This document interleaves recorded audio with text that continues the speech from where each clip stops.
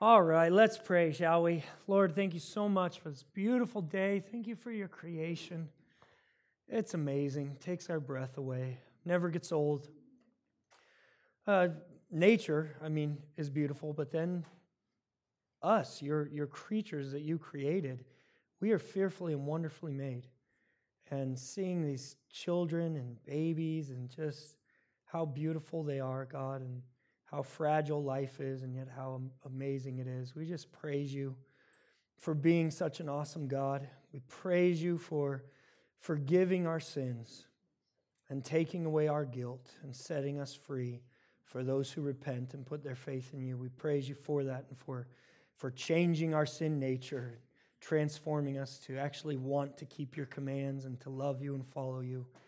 You are too good to us, and we just thank you for it, Lord. Amen.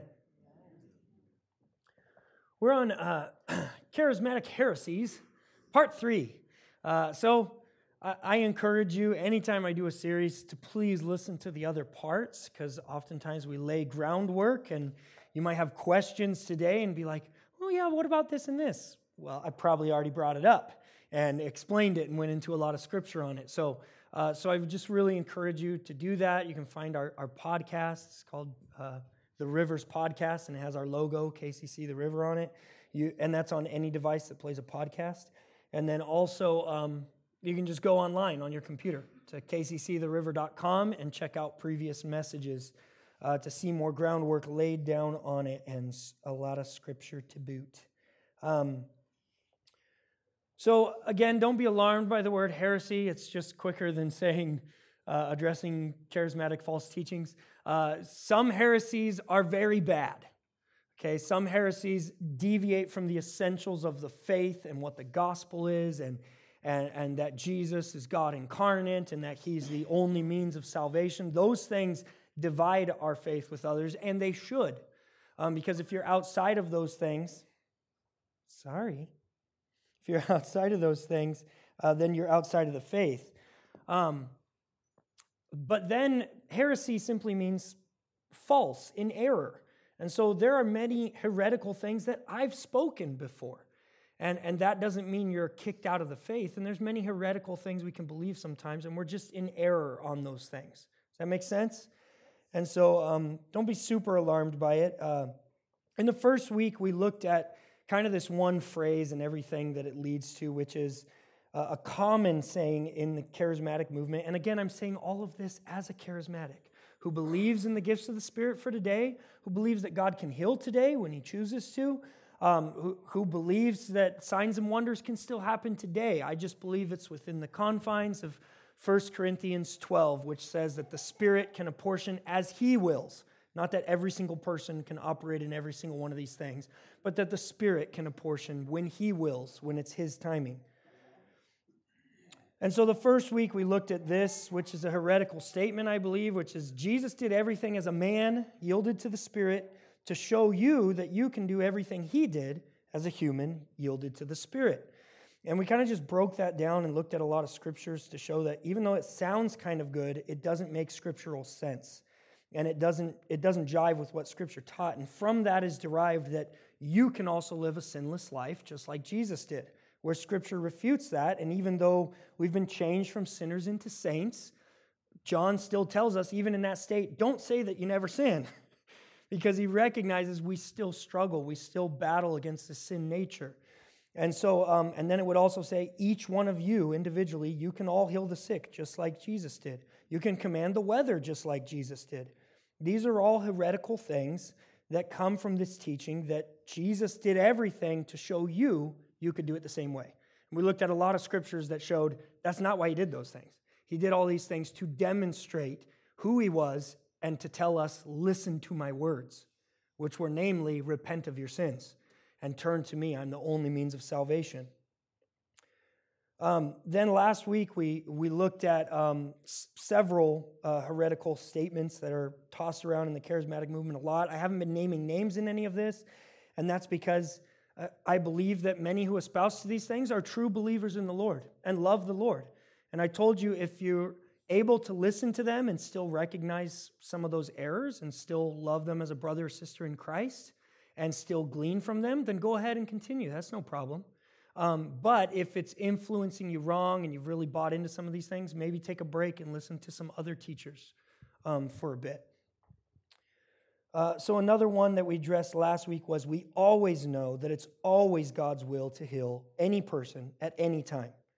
And we just demonstrated through Scripture that that is not the case.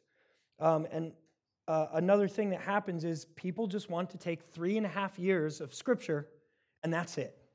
Build all their theology around 3.5 years of Jesus and his specific ministry for a specific time, and throw out the rest. Everything else that the Bible says, and some of them won't blatantly say that they're throwing out the rest, but they'll actually say things like, well, yeah, but this part doesn't jive with what we see from Jesus, and Jesus is more clear, so we'll stick with that. Instead of realizing, no, the whole counsel of Scripture is God's word to us, and it's all good, and Jesus affirmed that the Old Testament was God-breathed. He affirmed this.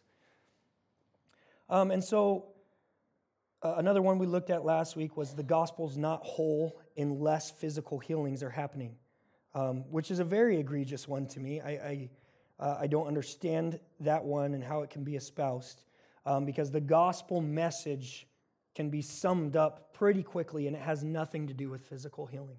It's that Jesus came to die for your sins. If you repent, put your faith in him, he can wash you of your stain, of your sin, and give you new life in him. Okay, it's pretty simple. There's more to be explained, sure. There's more we can dive into, sure. But it has nothing to do with physical healing. And then obviously we went at some people's sacred cow last week and addressed, by his wounds I am healed. And I think I demonstrated pretty clearly through Scripture that is not talking about physical healing. It's talking about spiritual healing. It's talking about healing from your iniquity, healing from your rebellion, healing from your wickedness, that is what it's addressing. So if you have a hard time hearing that right now and you weren't here last week, please go back and listen, because we have a lot of Scripture to back this up and to demonstrate that this was not talking about physical healing. And Peter even confirms that in the New Testament for us. So today it'll take a little bit to get to actual Scriptures. Normally, we have a lot of Scriptures. We do have a lot today, but first I'm just going to talk about some more practical things. And this one heretical thing, we didn't even need to look at the direct Scriptures. There was just too much that contradicts it. So here's the first one.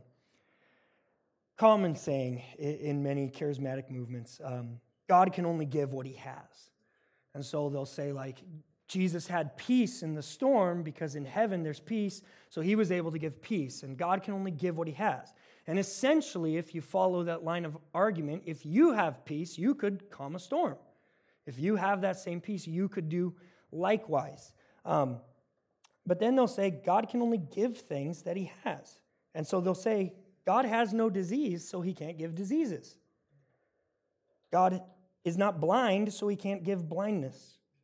God will never die, so he can't give out death. He doesn't have a plague, he can't give plagues. He doesn't have sickness, he doesn't have distress. This is childhood type of arguments that if you just follow them and keep going, he's never needed to be forgiven, therefore he can't give forgiveness. He doesn't have it. He's never needed to be punished, therefore he can't give punishment. Okay, these things just don't make sense and they fall apart. And there's so many Scriptures that refute this that I didn't even look them all up, so we'll just do a summary. And then obviously, then I've heard this one over and over too, is that God never causes storms, natural disasters. It's never him. And their whole argument is, how many storms did Jesus start? None. He calmed them. Therefore, God calms storms, doesn't start them. It's like, wow, that sounds really good on the surface level, except that's 3.5 years of history. And we have times where God literally caused a storm and said, that was me. Anybody remember the flood that wiped out all men, women, and children? Yep. Okay, and here's the problem is people just say like, oh, well, that's different. We're in a new period, a time of grace. No, it's not. You are under grace if you've repented. You're kept specifically from the wrath of God to come. That's it. Jesus even then promises you'll experience tribulation. You're going to experience the wrath of man, the wrath of Satan, all kinds of tribulation, but the wrath of God, that final judgment, you're protected from it, if, in fact, you have repented and put your faith in his blood alone. That's a beautiful, amazing promise. But we're even promised by Jesus, you're going to have tribulation. You're going to have wrath of man, wrath of Satan. Those things will happen. But to then say that all disasters, all diseases come from Satan, not God, is going beyond the text of Scripture. What is also foolish would be to swing the other way and say, all disaster, all natural disaster, all diseases, all come from God. Again, what's the phrase we kept saying last week? Says who? Does Scripture teach that it all comes from God? Or does Scripture not teach a balance here? That sometimes it simply comes from, we're in a fallen world. Sometimes it actually comes from Satan. And sometimes it actually comes from God. That's what Scripture shows us. And we see examples of this all throughout. So my encouragement to you is, you don't need to figure it out. Unless God blatantly tells you, it's because this and this. And listen, anytime some of you sick or have a disease or something, all you have to do is say, am I living in blatant, unrepentant sin? If you are, then repent. If not, you don't have to worry about why this is happening. Just glorify God in the meantime. Just glorify God. Just praise him in the midst of pain. All right, so again, we don't need to dive into every single scripture reference on it, but God caused a storm that wiped out all men, women, and children, -8 of them. God caused plagues, diseases, and natural phenomena like the weather to wipe out Egyptians.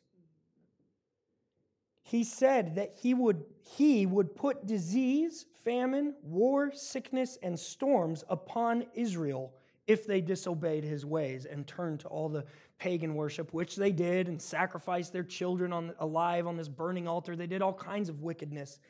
And God said, I will be the one who brings these things on you. So when he takes credit for it, give him credit for it. He's actually doing it. Again, this is a common thing I've heard so many times. God can only give what he has, therefore he never gives diseases. And I'm just like, I can think of like 50 scriptures off the top. These are all off the top of my head. I can find way more. I'm just referencing them, and you're all aware of them. He told Moses in the burning bush, he said, I can cause someone to be blind, and I can cause them to see. Multiple times he gave Old Testament heroes of the faith extraordinary strength to do what? Wipe out wicked people. And he put that strength on them. God gave a tormenting spirit to King Saul. He took credit for it. Whether or not that tormenting spirit was an angel or a fallen angel, but he gave permission and actually sent it to torment Saul because of Saul's sins. But God took credit for it. God put diseases on the Philistines for stealing the ark. He struck Uzziah dead for touching the ark to steady it. Struck him dead because it was forbidden to touch this holy thing that represented God's presence, and we're so unclean before him, he just put his hand on it and God struck him dead. And that's what the text says. It wasn't something else, it was God. God took the life of Bathsheba's firstborn son as a punishment for David's sins. He drove King Nebuchadnezzar insane because of his refusal to acknowledge God, even though God made himself very clear to Nebuchadnezzar and showed signs and wonders and did amazing things through Daniel and Shadrach, Meshach, and Abednego. And he refused to acknowledge God and took credit for his kingdom. And he was driven to insanity. By who? By God. God allowed Satan to touch Job and his family. Even though God didn't cause it, he allowed Satan to touch him. God allowed a lying spirit, wherever that came from, he allowed a lying spirit to go and lie to Israel's prophets. Because these were prophets who were speaking presumptuously, and they were saying all kinds of lies, and they were saying, God told me. And he said, actually, you want to lie? Fine. I'm going to give you a lying spirit who's going to speak even more lies and keep you guys in your blindness. And this was a judicial punishment upon Israel. And again, people say, well, that's Old Testament. We're in a time of grace now. Well, Jude brings up an argument in the book of Jude where he says, basically, don't mess around, don't play with sin, because, and he uses these words, Jesus killed Israelites in the desert for disobeying him. And he uses the word Jesus. When you go back to the text, it says Yahweh. Yeah. Father, Son, and Spirit are Yahweh, are God. So all of these things that happen in the Old Testament, that's Jesus. They're all one and the same. They did everything together. He's been there from the beginning. Only believers will be protected from God's wrath, from God's specific wrath and judgment. In general, nations, a whole nation who would obey God in his ways, they will be more blessed. You would be more blessed in work that you do. You'd be more blessed in your family dynamics, of course. These things are true.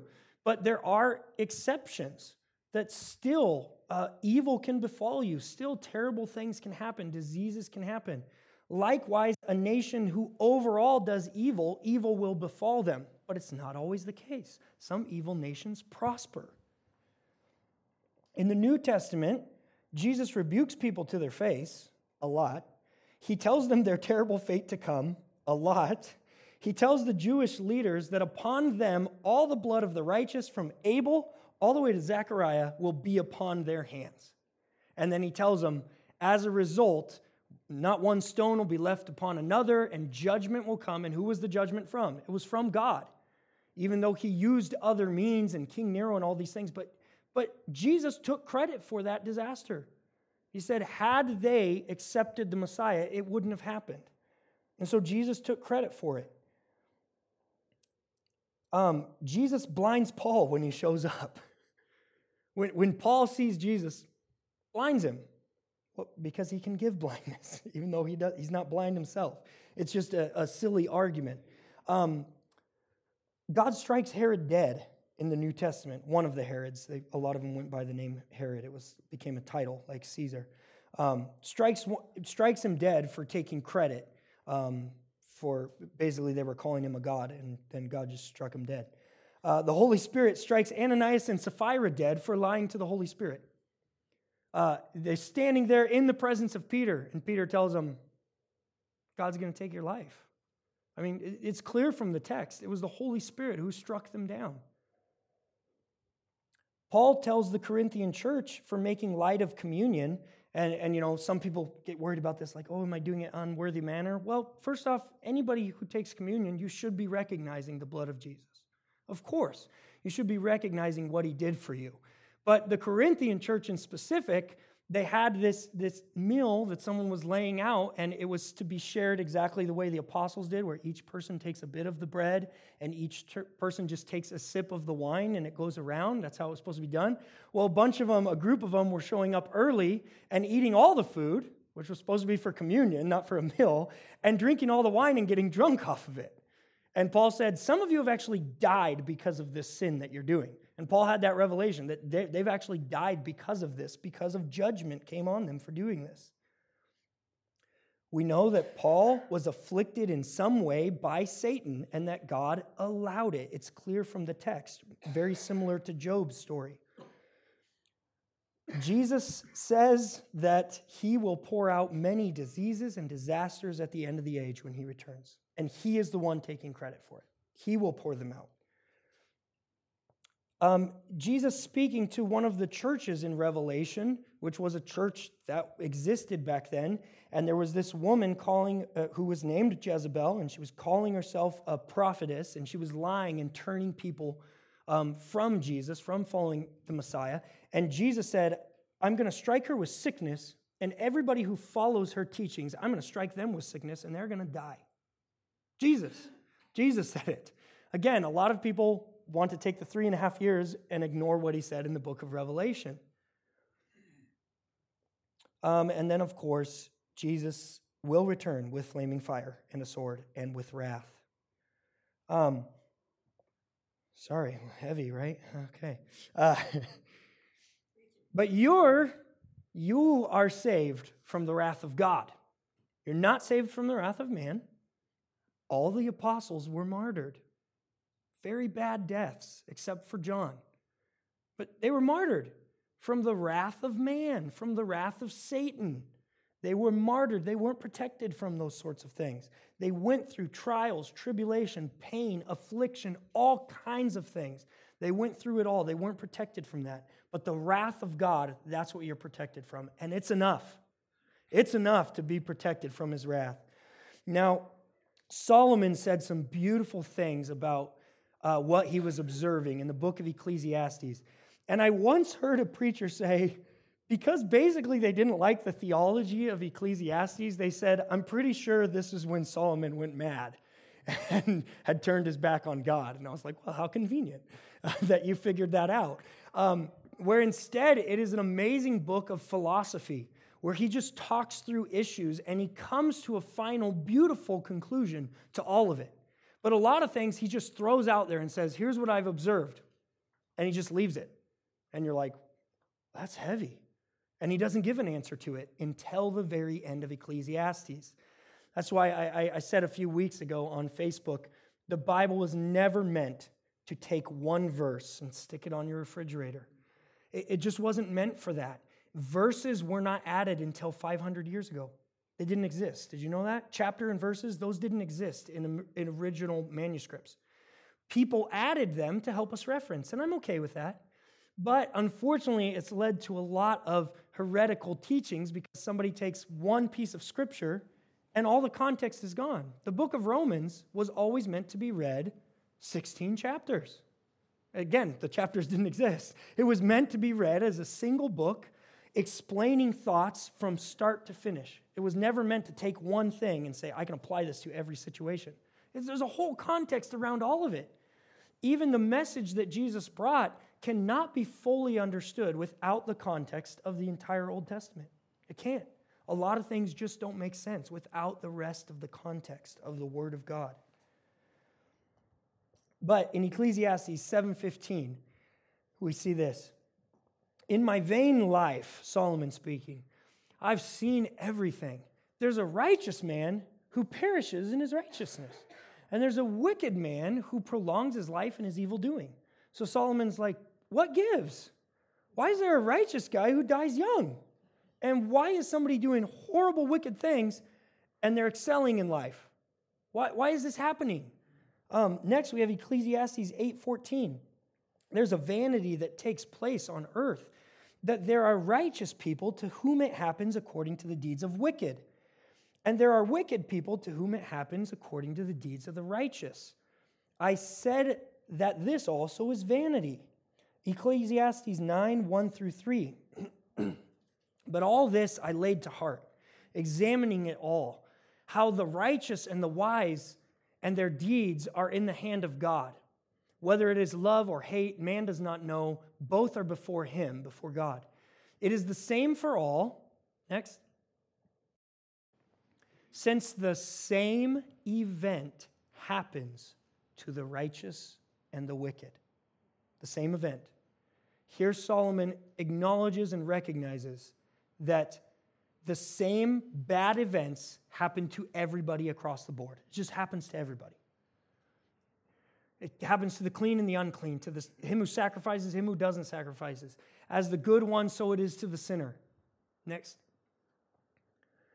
And he who swears as he who shuns an oath. This is an evil in all that is done under the sun, that the same event happens to all. Also the hearts of the children of men are full of evil. Next. And madness in their hearts while they live, and after that they go to the dead. And I love this, that Solomon already realized, and this is a New Testament thing that we see as well, where we're told everybody has sinned. There's nobody who's sinless. Well, Solomon said the same thing actually multiple times. He said, I've looked, and even the righteous are sinners. He said, even a very righteous person, so you can recognize they're righteous, and he's like, they still have their sins. They still struggle with things.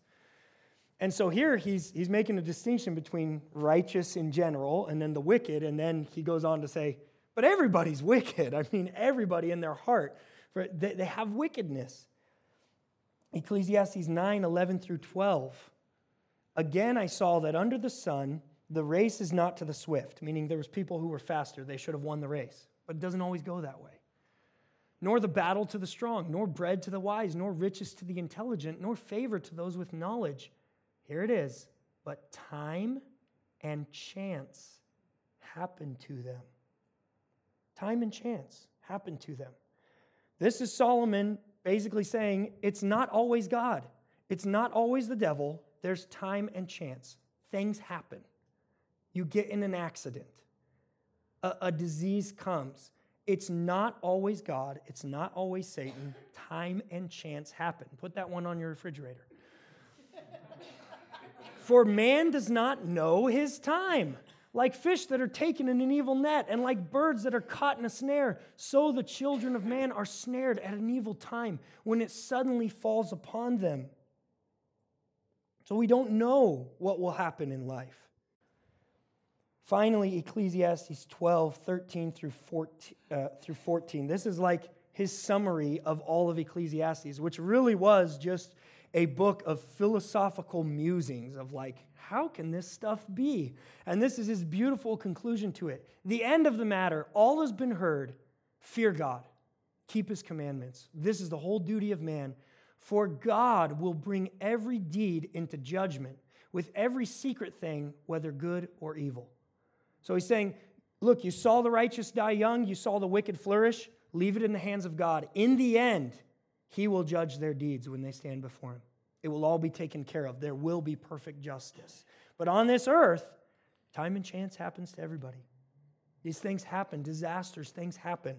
And so sometimes in the Old Testament and in the New, God took credit for certain things, for certain disasters. Other times, there's no credit given to it, and God doesn't take credit. So it can become very bad to always assume it. It can also become bad to say he would never. Of course he would. This is what history has shown us, that he did multiple times, and even in the New Testament, he still did. All right, so we'll put that one to bed. Another thing I want to address is that oftentimes, and again, I'm a fellow charismatic, I believe God can heal today. I believe he does use people as the Spirit wills. He can apportion giftings, and we use those giftings, and God gets all the credit, of course. But oftentimes in some churches, there is a setting up of an environment that supports false healings. A setting up of an environment that supports false signs and wonders, that supports us imagining things in our minds and saying it must be God. And the reason it supports that is because it's so encouraged and so emphasized, and there's no accountability checks. There's no like Paul describes, again, if we're going with 1 Corinthians 12 and the following chapters, he says, when somebody prophesies, everybody else in the room is supposed to test the word and determine whether it was from God or not. We don't really see that encouraged in most churches that support prophecy. It's kind of just like awesome. It's like, well, wait a minute. What if there was something wrong in that word? Let's examine it. Let's look at it. And the reason that false healings get propagated sometimes is because there's such an overemphasis that every Christian, and remember last week we looked at, must be healing the sick. There are multiple teachers that say that. You must be healing the sick, or you're not preaching the gospel. You must be healing the sick, or you're not in the fullness of God, or however they want to word it, even though Scripture doesn't support that. But when you emphasize that everybody needs to heal the sick, prophesy, have encounters, you're making a way for people to force the Spirit to move in ways that it's not his will to move. In which case, you will get things from the demonic, you will get things from your own mind. It will simply happen when we try to dictate that we know God's will and that he ought to listen to us, as opposed to the scriptural way of looking at things is, and we're going to look at this next week. We don't have time this week. But next week, we're going to look at if you ask anything in my name, it'll be done for you, right? We're going to look at how that scripture is misused horribly and how, again, somebody's just trying to take that one scripture instead of all the scriptures about prayer that clarify a bunch of things and basically say, if you're not asking something according to his will, of course it's not going to happen. Like, it has to be directly according to his will, and then, boom, of course it will happen. But when it's told that we know it's always God's will to heal, false healings will happen. An example of this is that people have had to come up with their own theologies of why people lose their healing. I remember hearing that a long time ago. Lose their healing? What does that mean?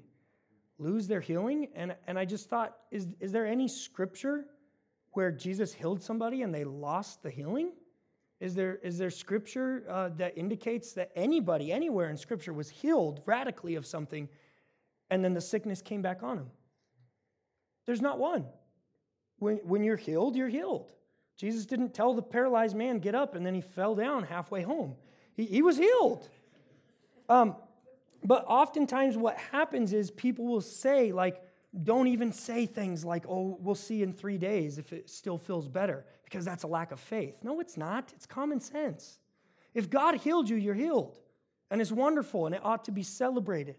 But sometimes what happens is simply called the placebo effect.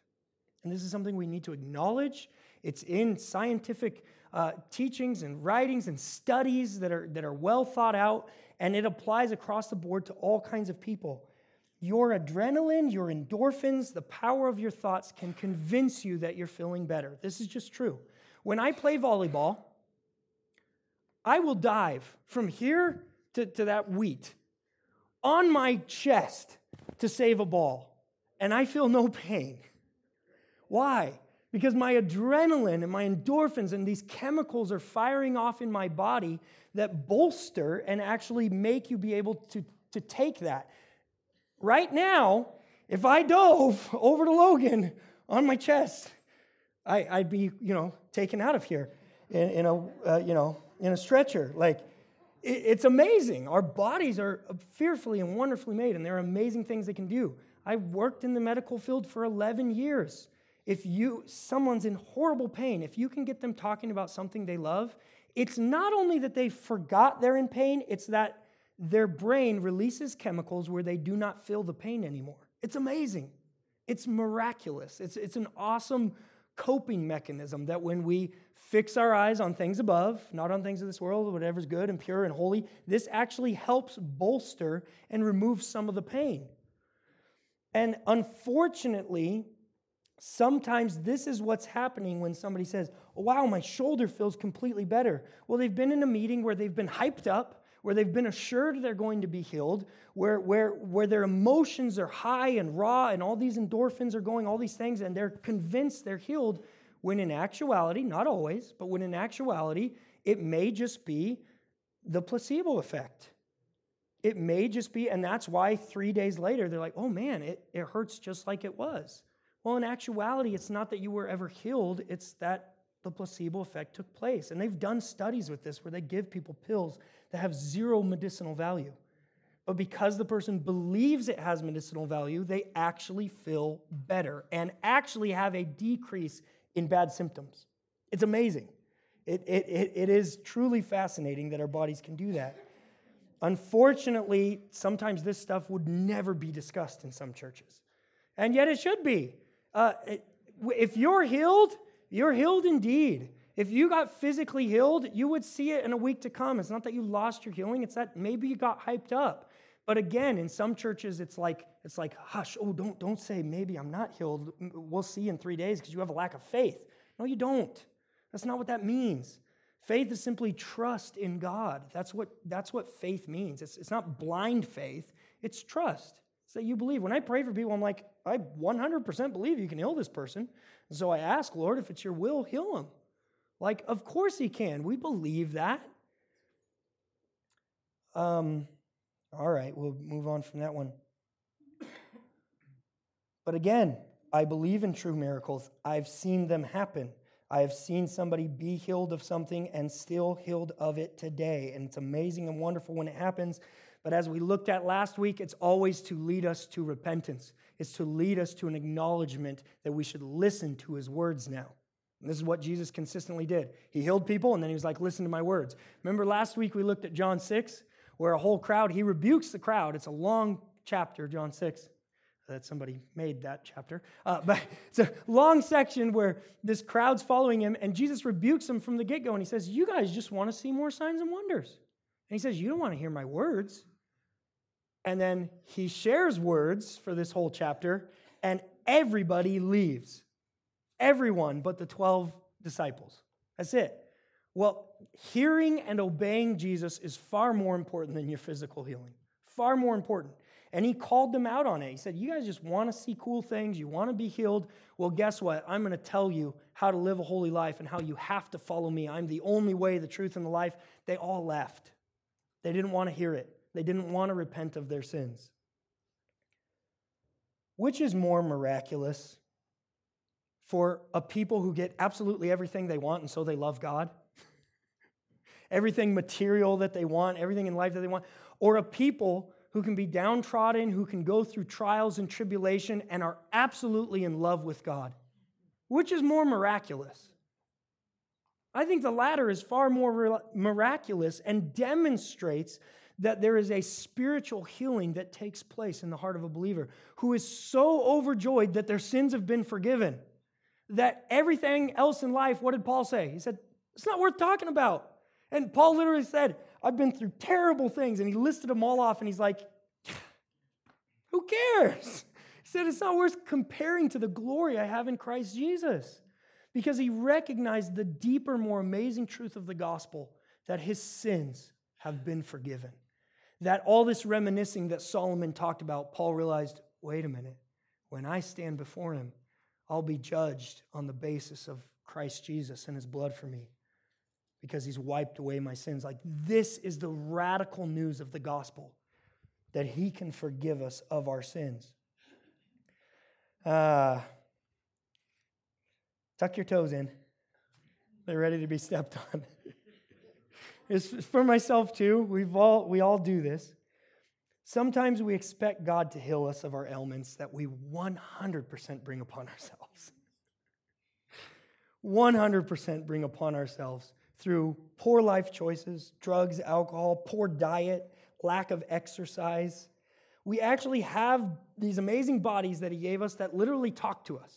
You know how they talk to you? When you eat good and exercise, your body says, I like this. I feel good. I get less sick. I have energy. And then when we don't, our body talks to us and says, I feel run down. I feel like this is just common sense. And yet oftentimes we treat our bodies very badly and then expect that God ought to heal those bodies that we were treating badly. This is completely different than somebody who just gets a terrible disease out of nowhere, or a child who's born into sickness, or just some plague, like something that's outside of your control. Those things are a tragedy. They're sad.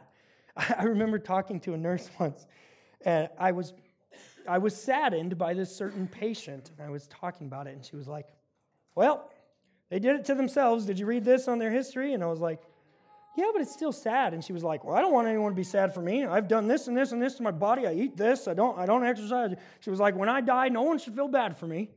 And I was like, well, I mean, it's a realistic assessment. It really was. And yet I still said, we still have these hearts that grieve over these things, and that's okay.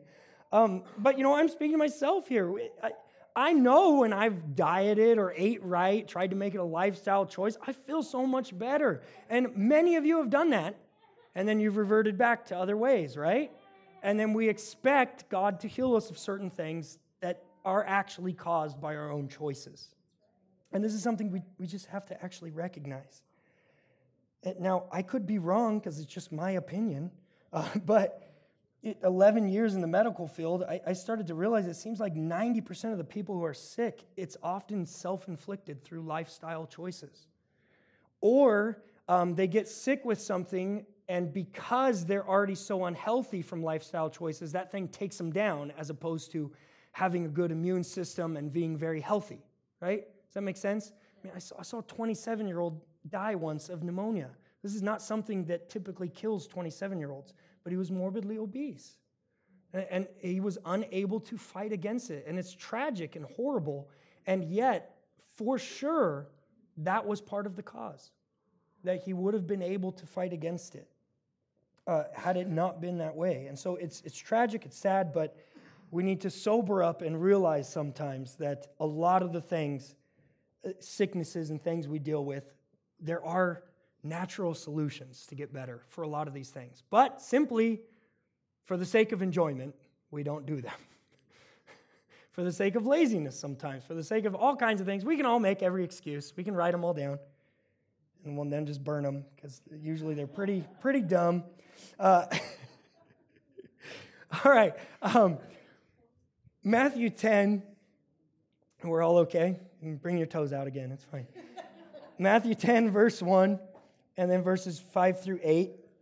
Now, first, this is a common scripture that is quoted by those who would tell you that you can heal all the sick, you can raise all the dead, if you just have faith, Logan. If you just have faith, every single one of you can do this. Again, says who? The scripture actually teach that. And so one that I've heard people say this, they say, you have no excuse to disobey this verse. And then they'll quote this verse. Heal the sick, raise the dead, cast out demons, freely you've received, now freely give. Okay, well, let's look at the context. Context is key, right? Jesus summoned, and he called to him his 12 disciples. Who? 12 disciples. And he gave them, sorry, go back. Went too far. And he gave them authority over unclean spirits. Who did he give authority? The 12 disciples. Every single person? Is this a universal command? Again, we have to decipher. There are specific commands for specific times, and then there are universal commands that apply to everybody. Just like Jesus. The specific command for him for 30 years was not to heal any sick people. Right? He didn't do that for 30 years. That was the specific command for a specific time, and then he went into this 3.5 years where he did a lot of healings, and he demonstrated who he was. But this specific time, he gave them authority over unclean spirits to cast them out and to heal every disease and every affliction. And then it describes who the 12 disciples were, and then next. These 12 Jesus sent out, instructing them, go nowhere among the Gentiles and enter no town of the Samaritans, but go rather to the lost sheep of the house of Israel. Does that sound like a universal command to be listened to at all times? I hope you all realize no. Okay, they had a specific command to only go to Israelites. Period. Don't go to any Gentiles.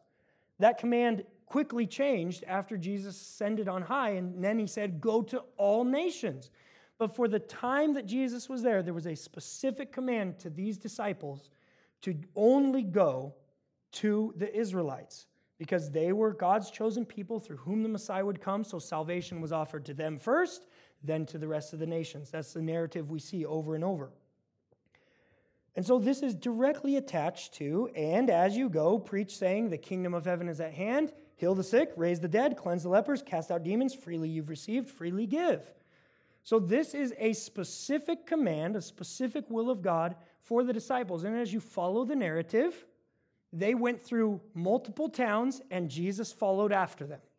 That's what happened. And when they get to the end of the towns, they say, oh my goodness, we're amazed. The demons listened to us. Like the sickness just like obeyed in your name when we prayed. And they're blown away. They're amazed by it. But many would take this to say, this is a power that they were given for all time, and every single one of you have that power as well, as opposed to realizing that the context says this was given to them for a specific assignment. Luke 5, 12 through 17. While he, Jesus, was in one of the cities, there came a man full of leprosy, and when he saw Jesus, he fell on his face and begged him, Lord, if you will, you can make me clean. And Jesus stretched out his hand and touched him and said, I will, be clean. And immediately the leprosy left him. I've heard this one preached over and over to say we never have to ask if it's God's will to heal, because clearly it is. Is that what the context says? Or is it not saying for this specific person, it was Jesus' will to heal him? And so what happens is, again, 3.5 years, and not just 3.5 years, one example becomes somebody's template for all their theology. Let's just keep reading. And he charged him to go tell no one, but go and show yourself to the priest and make an offering for your cleansing. This was Torah observant law, as Moses commanded, for a proof to them. But now even more, the report about him went abroad, and great crowds gathered for two purposes. So imagine this report has gone abroad. This guy's been healed of leprosy. Great crowds are coming, and they're here for two purposes: to hear him speak and to be healed of their infirmities, right? Is it your will to heal us, Lord? Here we all are. He withdrew to a desolate place to be by himself. Why? Well, because he was listening to the Father. The Father said, no, it's not time to heal right now. Leave. And this is consistent throughout Scripture. We have times where Jesus spoke to a whole crowd and he didn't heal anybody. And then he leaves. If you go ahead and go to the next one, on one of those days, as he was teaching, Pharisees and teachers of the law were sitting there who had come from every village of Galilee and Judea and from Jerusalem, and the power of the Lord was with him to heal. Question, why does that need to be told to us if it's always God's will to heal? It's a moot point. It doesn't even need to be said. But in fact, there were specific times where Jesus knew there was power on him, as led by the Spirit, as led by the Father, where it was time to heal. Otherwise, this makes no sense. We don't need to be told that. It should say it's always there. He's always willing to heal. No, instead it says in this specific time, there was power on Jesus to heal the sick. And there's specific other times where he does not heal the sick. And again, this is a common saying thrown around in some movements where they'll just say, he healed everybody who ever came to him. That's just not true. We just read a scripture that said he didn't do that. They came for healing, and he left. That's what happened. We saw in John 6, they came for more signs, more healings, and he drives them away through preaching. Okay? Like, we see this consistently. He did not heal every person who came to him. Instead, they take anecdotal times where somebody asked for healing and Jesus was willing to heal. And that's wonderful, and it should be rejoiced over. And almost all times, there's a call to repentance from it. There's a call to recognize who he is and that we should hear his words and obey him now. In Acts 1, verse 8, because many will say that's a universal command that was given to the disciples. They just have this power on them to heal everybody. And that you as well, it's a universal command to every one of you. But then Jesus, after he had resurrected and before he ascended on high, he said, but you will receive power when the Holy Spirit has come upon you. What do they need to receive that power for if they had a universal command that they can always do these things? Because it wasn't a universal command. It was a specific time where they went through these cities and they were amazed. We even have examples in the Gospels where they couldn't heal sick people, where the apostles or the disciples struggled and they couldn't heal. And he says to them, you guys will receive power when the Holy Spirit comes. But he doesn't say it's power to heal the sick. He says, you will be my witnesses in Jerusalem and all Judea and Samaria and to the end of the earth. And then, not surprising, in Acts 2, verse 4, they were filled with the Holy Spirit and they began to speak in tongues as the Spirit gave them utterance. This is the first power being poured out on them. Go ahead and go and read Acts 2. 0 people got healed.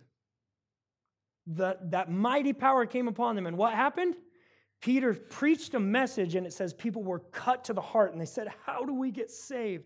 And he said, repent, you wicked, adulterous, evil people. Repent of your sins. Rend your hearts. Give your life to the Messiah. He came for you. This a radical, powerful message is given to them about their need for a Savior. And 3,000 give their life to Jesus as Messiah and recognize that he rose from the dead and ascended on high. 0 people get healed. That's the power that came upon them. It was a power to demonstrate the gospel, to preach the gospel, and to see people saved.